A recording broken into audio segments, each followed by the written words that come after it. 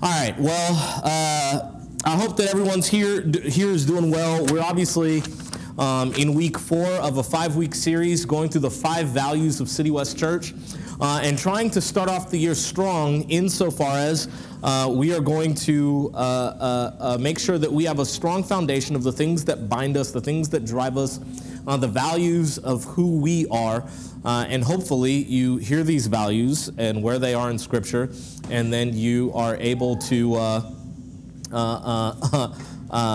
grow in them and see how God uses you as you strive through the power of the Spirit to embody these things. That being said, before I go too deep into things, we're in Romans chapter 15 today. We're going to be looking at verses 23 through 27. It's going to be on the screen. If you have it on your phone or you bring a physical Bible, then follow along. But this is what it says. It says, I hope to see you in passing as I go to Spain and to be helped on my journey there by you, once I've enjoyed your company for a while. At present, however, I'm going to Jerusalem bringing aid to the saints. For Macedonia and Achaia have been pleased to make some contribution for the poor among the saints at Jerusalem. For they were pleased to do it, and indeed they owe it to them. For if the Gentiles have come to share in their spiritual blessings, they ought also to be of service to them in material things. Let's pray. God, we ask that you would just be blessed, or that you would bless us through the reading and teaching of your word. Give us understanding that ultimately leads us to live transformed lives, and help us to be salt and light here in the city. Pray all these things in Jesus' name, amen. So, when I was a kid, there was a song that they always used to sing. There was a song that used to sing. Is pretty simple. I actually don't even like the song per se, but it was very catchy. I remember learning it we sang it, I believe, at my kindergarten graduation. And there was like, 2 heads are better than 1. When you want to have lots of fun, 2 heads are much better than 1. And that was like 3 heads are better than 2. When there's a lot you've got to do, yes, 3 heads are much better than 2. And it just kept going, 4 heads are better than 3. When you want something that rhymes with 3 and 4 heads are much better than 3. It just kept going through. And we're up there singing and doing our thing. And the whole point was that, you can accomplish a lot more when there's more people coming together. It would stand to reason that if you have your resources over here and you take those resources and you pull them together with said person over here, then what you're able to do is to do more things. Now, in principle, this very mentality is at the heart of what it means to be a Southern Baptist. And if you didn't realize that we're a Southern Baptist church, then there you go. I mean, what it means to be a Southern Baptist is this, and as we talk about values, it's good for us to talk about this. The Southern Baptist Convention is a convention, not a denomination. What do we mean that we say that? In a denomination, there is a hierarchy of leadership where authority is centralized and dictates down to others in a governance structure how things should be. But what we believe in is the convention. That is to say that we are a convention, a collection of autonomous local churches from all around the country who come together in what is called the cooperative program. And what is the cooperative program? It's the money that all of the churches across America that are Southern Baptists pull together to fund missions, to fund educational opportunities, and to have resources on the ground in order to respond to crises that happen both here, domestic, and around the world. And every year, Southern Baptists come together. They send what are called messengers at the annual meeting to come together and gather a report and see, what did all of our money pulled together do this year? And we'll collectively, as messengers from all the churches, vote on, do we think that we want to continue to fund these endeavors or not? It's strictly voluntary. And so as a small church plant, we also give to the cooperative program. And for what it's worth, City West Church exists, and the ministry that we do exists in large part because churches around the country and throughout our state give to the cooperative program, and thus they give to our church and help fund the things that are going on. Now, why do I go through all of that? Because at the heart of understanding how we have the impact that we want to have, like we talked about last week, how we have presence, how do we have a gospel-centered proclamation, is today's sermon on gospel-centered partnership. That the heart of the Christian faith is churches coming together, local churches coming together to be effective at reaching the community and meeting needs that arise. That's ultimately what we do. We come together to meet needs. Now, in this particular passage, we're reading in the book of Romans. Paul's writing to the church in Rome, of which he wants to go visit them, but he begins to talk a little bit in this story about the need that the donation that's being gathered amongst Gentile churches for the church in Jerusalem. Now, to give us just a little bit of context on what that means and where we are, in Acts chapter 11, verses 27 through 30, there's an interesting thing. I actually have this verse for you to give you a little bit of context. In verse 27, it says, "Now in these days prophets came down from Jerusalem to Antioch, and one of them named Agabus stood up and foretold by the Spirit that there would be a great famine over all the world. This took place in the days of Claudius. So the disciples determined, everyone according to his ability, to send relief to the brothers living in Judea, and they did so, sending it to the elders by the hand of Barnabas and Saul, who is also named Paul." So what happens is that somewhere in the mid-40s AD, somewhere around AD 43, AD 44, Agabus prophesies at the church in Antioch.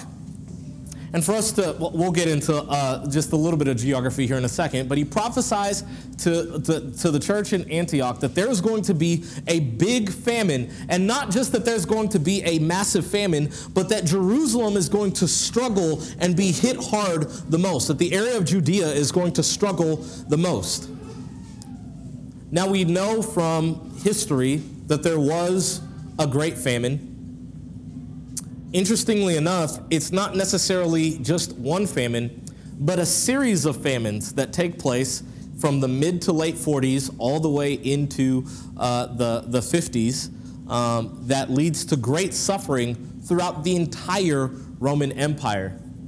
Some of it is contributed that the Nile River rose exceedingly higher than it normally does, destroying crops and thus not having to have food there. All throughout Roman provinces, there were issues with low crop yields and things like that, which ultimately led to a massive famine. And as was prophesied in Acts chapter 11, the area of Judea was hit incredibly hard.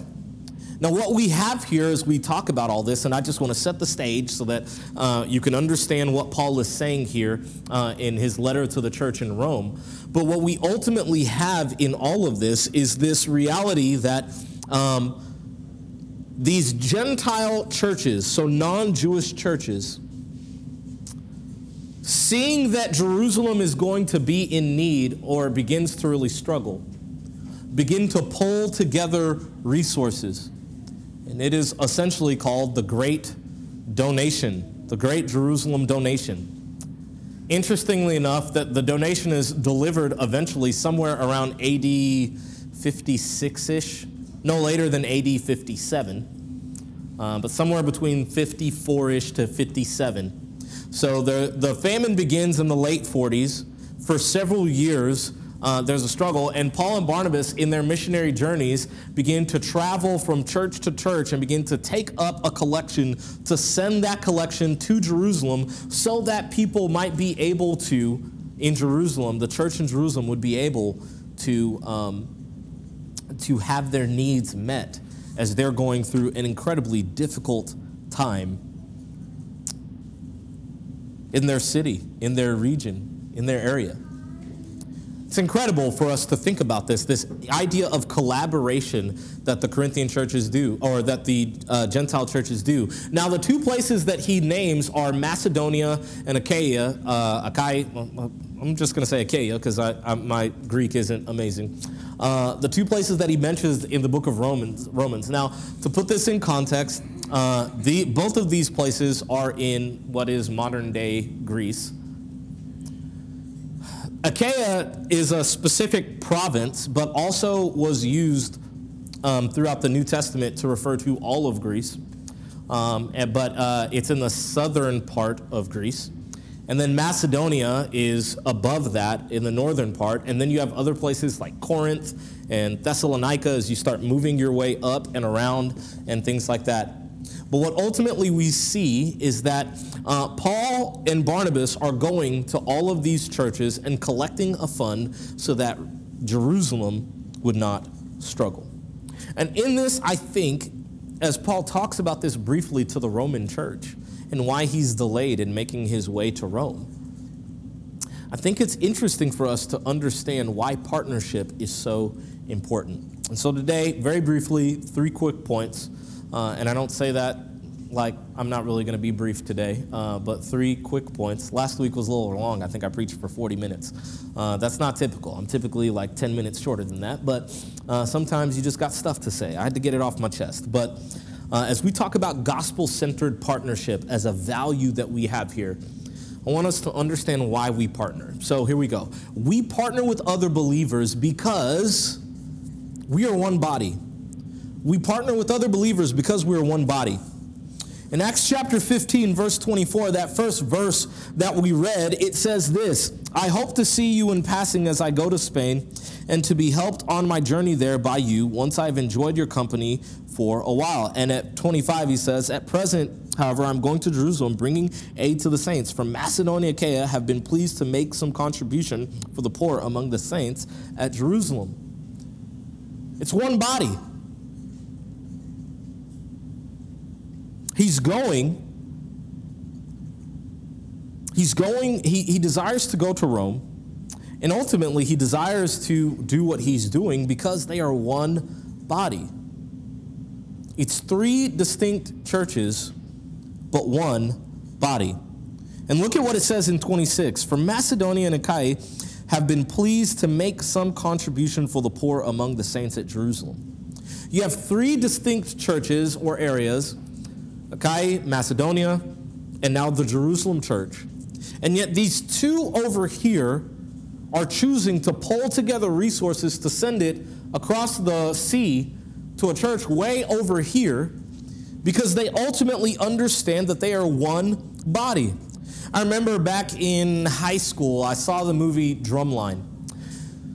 And, Drumline, it's funny. I saw the movie Drumline and a story within a story. Drumline was the movie that got me in trouble when I was a little kid because it was the first time that I realized that I needed to watch movies from a very different lens than the way that I'd watched them before. I watched Drumline in high school and thought it was an amazing movie. And then I made the mistake as, in my first, month of being a youth pastor a couple years later to show Drumline on a movie night. And it doesn't work the same in youth group. And it's like all the things that I called them youth minister glasses, but eventually they just became parent glasses. Like you watch things differently when you have little kids. And so I remember watching that movie in high school and did not remember that frat party thing scene. And then I'm sitting there in youth group and they're at that frat party and Nick Cannon's character starts dancing with Megan Good's character in slow motion. And next thing you know, I'm like, ooh, should we be watching this? And what made it worse is that right as it gets to that scene, my boss happened to check in to the youth area and was like, what's going on here? And if you could imagine just the most conservative, God-fearing, older Christian lady, and it was like, as it's happening, I turn and she's just standing in the back of the room, and then we make eye contact. And I'm like, guys, let's turn this movie off. And I got in so much trouble. It was amazing. Now, I say all this to say, in the movie Drumline, beyond showing that kid to middle schoolers, which you shouldn't, there's this whole thing that the band leader keeps saying in that movie. He says, one band, one sound. And they keep going back, one band, one sound. And everybody's like, one band, one sound. They keep saying it back and forth, one band, one sound, all throughout the entire time. Every time they're practicing, he says one band, one sound. People go, one band, one sound. It's one band, one sound. Now, how does that make sense? To say one band, one sound doesn't mean that all the instruments are the same. The marching band is made up of tubas, trumpets, flutes, bass drums, snare drums, toms, all kinds of things, trombones. There are all these different instruments, and each one of those instruments makes a distinctly different sound. A saxophone doesn't sound like a trumpet, and a trumpet doesn't sound like a snare drum, and a snare drum doesn't sound like a bass drum, which doesn't sound like a hi-hat, and all those things. But yet, the goal was for all of these different pieces to come together and make one band, one sound. That if the whatchamacallit, the cymbal player clangs the cymbal in unison and in unity, following the director, when the trumpet plays their note, and somehow that comes together with big boys on the trombone, and all that kind of stuff, and they all hit at the same time, and they all move in the same way, and they all do this thing, then it's one band creating one unified sound that is glorious to listen to. In the same way, we have three distinct churches, but it's one church. It's God's people. Jesus himself is the conductor, is the director, is the composer, is the everything. And we follow his lead. And although there are various churches looking different, although there are different churches with different gifts made of different sizes, doing different things, when we all come together, we're able to do something greater than if we were on their own. I don't know if you've ever listened to like 50 trumpets on their own playing the same thing. It's powerful. But I mean, like, can we get some harmony? Can I listen to something different? You ever been in a store, in a music store like Guitar Center, where somebody's like testing out like a cymbal and they just go clang, clang, clang, clang, clang, clang, clang, and just trying to, like, they just keep hitting the same thing? We all laughed at Will Ferrell when he's like, we need more cowbell. Clunk, clunk, clunk, clunk, clunk, clunk. We don't just need to just hear that clanged over and over and over again.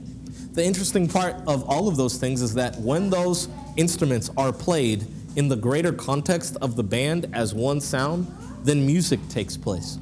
And in the same way, when we work together with other believers and we partner together for kingdom ministry, then we are able to achieve and do something greater than ourselves. That's, by the way, why we give to the cooperative program. We're not a big church, but when we give to the cooperative program, we do a big thing. Why are we willing to have Christmas Eve service with Sojourn Spring Branch? Because we believe that when we work together, we do greater things. Why do we work with Friends of West Chase throughout the last 2 years to be a part of food distributions and things like that? Because we believe that when we partner with our brothers and sisters in Christ at Grace Presbyterian and at First United Methodist West Chase and Hope City and the various other churches that are a part of Friends of West Chase and the business, we believe that when we come together, while our church couldn't feed 200 families over the course of 2 hours, when we all come together, we can feed 200 families over the course of 2 hours. And so we believe in gospel-centered partnership, that the gospel informs as we walk in unity with other believers that we will have an impact for the kingdom. And so that's why we do that. We are one body. And it's not to say that there aren't things that are different between us and the Presbyterians around the corner or the non-denoms down the street. Or goodness gracious, even from one Baptist church to the next. But what we have a firm belief in is that when we come together with the gospel at the forefront of who we are, we will see the kingdom of God established in this city. And that's ultimately what we want. And so this Jerusalem church is about to receive from these Gentile churches, not because any one of these Gentile churches had an incredible amount of money, but because when they pulled their resources together, they were able to be an incredible blessing. So we partner with other believers because we are one body. We partner with other believers because there is joy in collaboration. Because there's joy in collaboration. Back in 26, it says, "For Macedonia and Achaia have been pleased to make some contributions for the poor among the saints at Jerusalem. They were pleased. They took joy. They were excited. They were anxious. They were eager. They were looking forward to the opportunity of being able to give to the church in Jerusalem, because there's joy in giving. That's where that saying comes. It's better to give than to receive.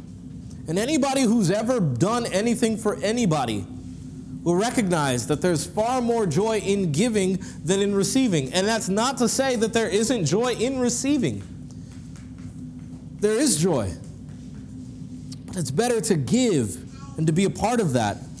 It was a joy for these churches to have an impact in the body of Christ.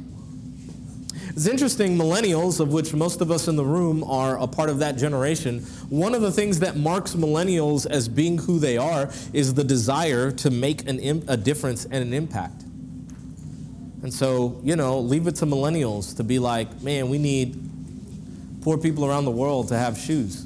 So if you buy this pair of Toms, we'll send a pair of Toms to somebody around the world. It's like, man, we don't just want to buy coffee. We want coffee that's going to somehow make an impact around the world. You got coffee shops in Houston because we want to fight human trafficking. So if you buy a cup of coffee here at this coffee shop, then it helps you fight trafficking around the world. And everywhere that you go, you see that our generation is marked by the desire to have an impact. The crazy part is that the impact that people need is to hear the gospel of Jesus Christ. And while it's great to feed people, great to do all those things, what we ultimately desire is to see people impacted in their lives by the gospel of Jesus Christ. Now, I remember a lot of us lived in Houston during Hurricane Harvey. At the time, I was living in the Sharpstown area on the campus of Houston Baptist University, which, if you don't know much about Houston, like 50 years ago, that was like rice fields. And so typically in Southwest Houston, every time there's a sprinkle, they can pack in as much dirt and concrete as they want to try to fill that in. But if you live in that part of town, if somebody so much as spills a cup of water, the entire area just gets flooded. Like, yep, that used to be rice fields, y'all. That's what that is. And so I remember being on the campus of Houston Baptist University, and HBU turned into an island. You couldn't get in, you couldn't get out. I remember on the front end that Saturday night, as people were watching the Pacquiao-Mayweather fight, and the city was being bombarded. I remember a couple of us walked to the front of Houston Baptist University to go look at how flooded the campus was over on the Fondren side. Fondren just goes down like nobody's business. And so I remember as we were making it across the quad, which if you don't know the layout of HBU, it doesn't matter, but just know that the water had pushed in flooding like halfway across the campus. So I'm walking across the quad, and it's like, the water's super deep, up to ankles and things like that. We make our way to the main entrance of HBU. I thought about putting a sign up, but in the long stretch of HBU, there's a stop sign right in the middle. And a buddy of ours, McNabb, was standing next to this stop sign. And if you look at the water is like up to his knees as he's standing. And it only got deeper the further to Fondren that you get.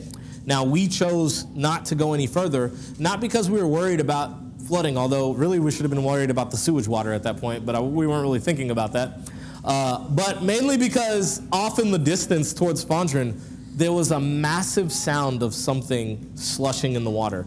And if you know anything about Houston and in that particular area, it is routine when massive floods like that happen to have giant snakes or alligators end up on campus because of the bayous overflowing, pushing. We're like, maybe we should get out of here. There's something up there. It's probably hungry and confused.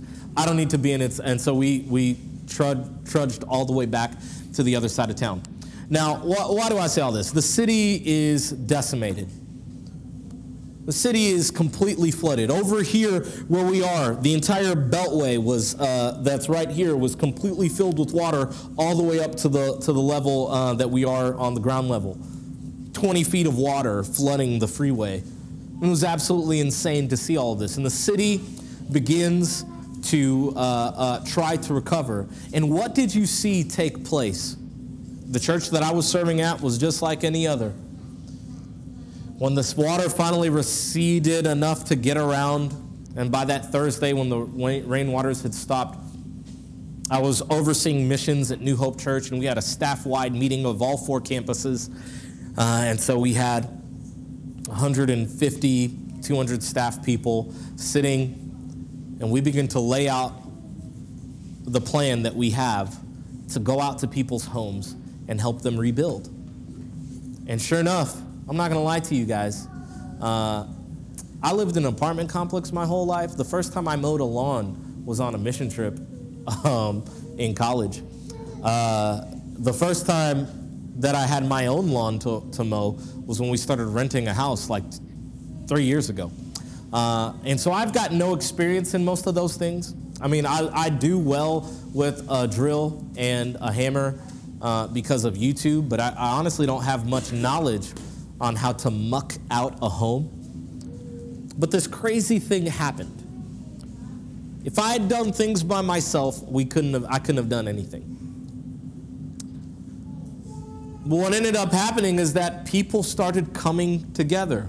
Maybe some of you guys were part of these teams. And you started going out to people's homes. And you started gutting them. You started cutting out sheetrock up to, whatever level, depending on how high the water was up in the house. You started ripping up floors. You started doing all these things. And the crazy part that became true across the board is that no matter who you were, nobody, when they went out to people's homes to do stuff, was complaining. Nobody was upset. And you'd be in a neighborhood where people's lives were completely decimated, and yet there was joy in the people going to serve. And that joy started being imparted to the people whose lives had been turned upside down by a flood. And the reality is that there's joy in collaboration. There's joy in working together. It's one thing for you to see a big task that needs to be done and for you to do it by yourself. It's another thing, and we all know this, it's a lot more fun when other people are there with you. There is joy in collaboration. There's joy in coming together.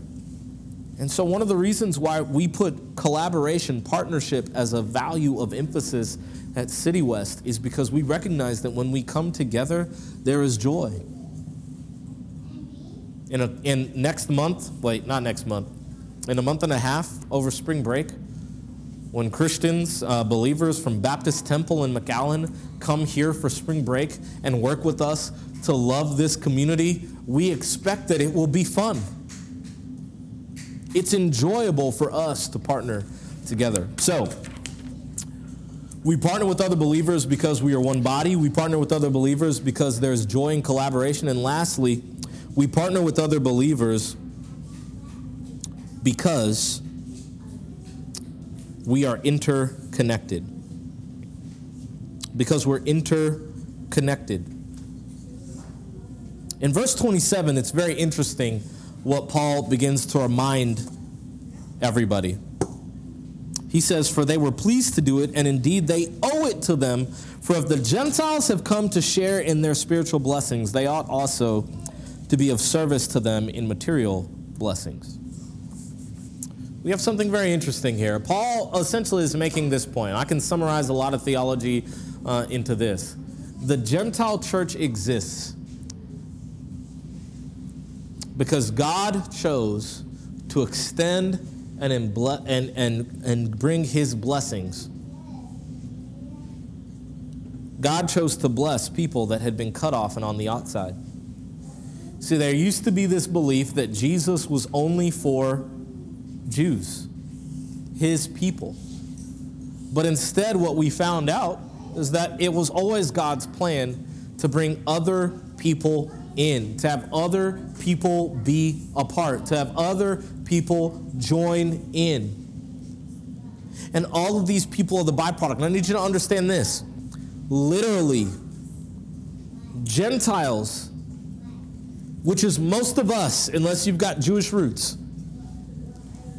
are a part of the body of Christ. Because the original church that began at Pentecost literally lost their lives. The first martyr was Stephen.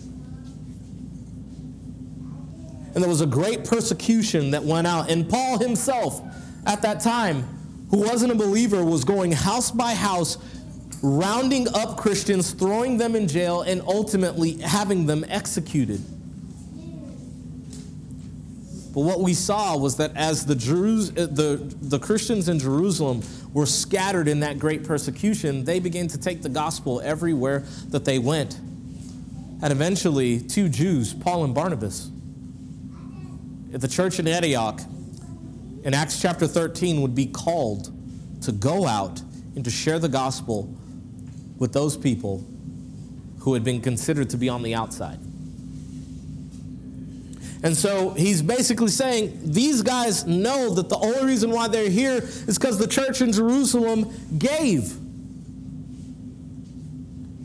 of their lives, of their time, some of their best, in order to go out around the world and share the name of Jesus. And so it's only right that people who are where they are because somebody else gave would also give back. And the part that's crazy about this, and I need you to understand this, is that even though the church in Jerusalem at times was filled with people who weren't so sure of whether or not they should even be allowed in the first place, it didn't even matter to them.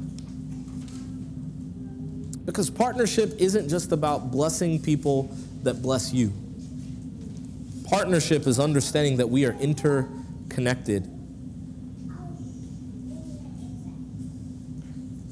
That we exist because somebody else gave. And because we're on that foundation of somebody else's giving, then we're compelled to work together and to give. I'll close by saying this. A lot of you guys know that my family is from Haiti, and we moved here in the late 70s. My mom and my dad, although they met here in the States, they were both from Haiti and moved here in the late 70s. What some of you guys know, but not everybody realizes, is that my grandma was the first Christian in our family. Our family was steeped in voodoo, which is devil worship. My great-grandfather or my grandma's dad was a voodoo priest, and her conversion from voodoo into Christianity existed because ultimately somebody decided to travel to Haiti. Like, goodness gracious, it gets so weird to kind of put these things into years, because my grandma died, 15 years ago or so. And she was about to be 93, so she was like 92, and she became a believer some 70 years before that. So literally, man, it's kind of crazy. Like, we're getting close to like the 100-year mark on when she became a believer. But some 100 years ago, I want you to think about this. Some 100 years ago, somebody was compelled and said that the people of Haiti need to hear the gospel. And so we're going to send some people over there, missionaries, to share the gospel. My grandma didn't just become the first Christian in our family. She became the first Christian in her city. And her and my grandfather, who came to Christ at the same time as they were getting married, began to do the gospel work, establishing churches. My grandma, it was funny, when she lived in the States, she moved to the States like a week after I was born in the mid-'80s. And she was like a church mother to every Haitian church here in Houston. And it was crazy. And by the way, it made my church life kind of frustrating as a kid, because you think that your church has programs when you're just a member of one church. What do you do when your grandma's a member of all the churches? Why the Seventh-day Adventists got to come to my house? Why the Baptists got to come to my house? So the Baptists will be there on Monday, the Pentecostals will be there on Tuesday, the AG will be there on Wednesday, the Adventists will be there on Saturday, because that's their thing. Man, everybody just kept coming to my house. I was like, we had church on Sunday morning, then we go to somebody's house and eat, then we have church at night, and then I might get Monday off, then it was Tuesday, Wednesday, Thursday, Friday, and Friday they would for sure go in, because now it's the weekend. It doesn't matter when this thing ends. Why do I have to have prayers 7 days a week at my house? I'm just a kid. I'm like 6 years old. Like, I just want to play. It's like my house. I want to play. But I remember this, like, Like my grandma, she was a church mother, and when she passed away, I remember it, that Tuesday, she died on a Sunday afternoon, and that Tuesday, pastors from all the Haitian churches in Houston started coming to the house to pay respects, and sure enough, the Pentecostal pastor came in and said, your grandma. The AG pastor was like, your grandma. The Baptist pastor was like, your grandma. The non-denom pastor was like, your grandma. Everybody was like, your grandma. Now here's the thing, is that now I'm sitting here today as a minister of the gospel, and I've worked in churches all around the city the last 17 years. I've worked in bite-sized candy churches with 50 people. I've worked in churches where there have been 14,000 people on a weekend there. I've done all kinds of things, but the crazy part about it is that the only reason why I'm doing what I've been doing, sharing the gospel now for 17 years, is because 100 years ago, somebody collaborated and partnered in the gospel and sent somebody to Haiti to share the gospel with Alta Grace Floridor so that she would become a believer and help establish churches so that today we'd be sitting in City Center doing what we're doing today. We're interconnected. We partner because we're interconnected. And every last one of you, if you start to think about your salvation, think about the blessings that you've received, start to go through the domino effect of how did I get to where I am? Who chose to partner and be selfless and give and put down the lines and barriers of hostility to be a blessing? You'll find that you're here because people collaborated. We don't keep to ourselves. We're not territorial at City West. We don't have an ego about the things that we do because we recognize that our existence is because other people have given. And so we will also put down those barriers and give as well. I'll say this, I'll close with this. This is why we partner.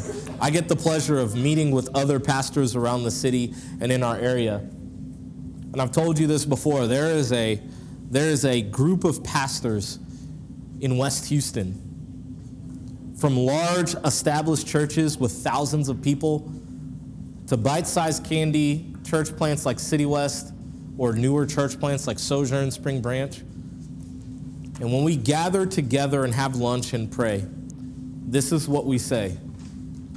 We're not even all of the same denomination. In fact, there's like 4 different denominations minimum represented between the 8 or so pastors and growing that are having conversations. It's like we minister to the same area. And we are all committed to the gospel. So how can we work together to make sure that West Houston hears the truth of Christ? And we reach people from Spring Branch all the way out past Highway 6 into Katy and Richmond at all of our churches. And it would be really easy for us to overlap. And I'm not going to lie to you, at least 4 of the churches, all of us, there's like a 1.5 to 2 mile distance from one of us to the next.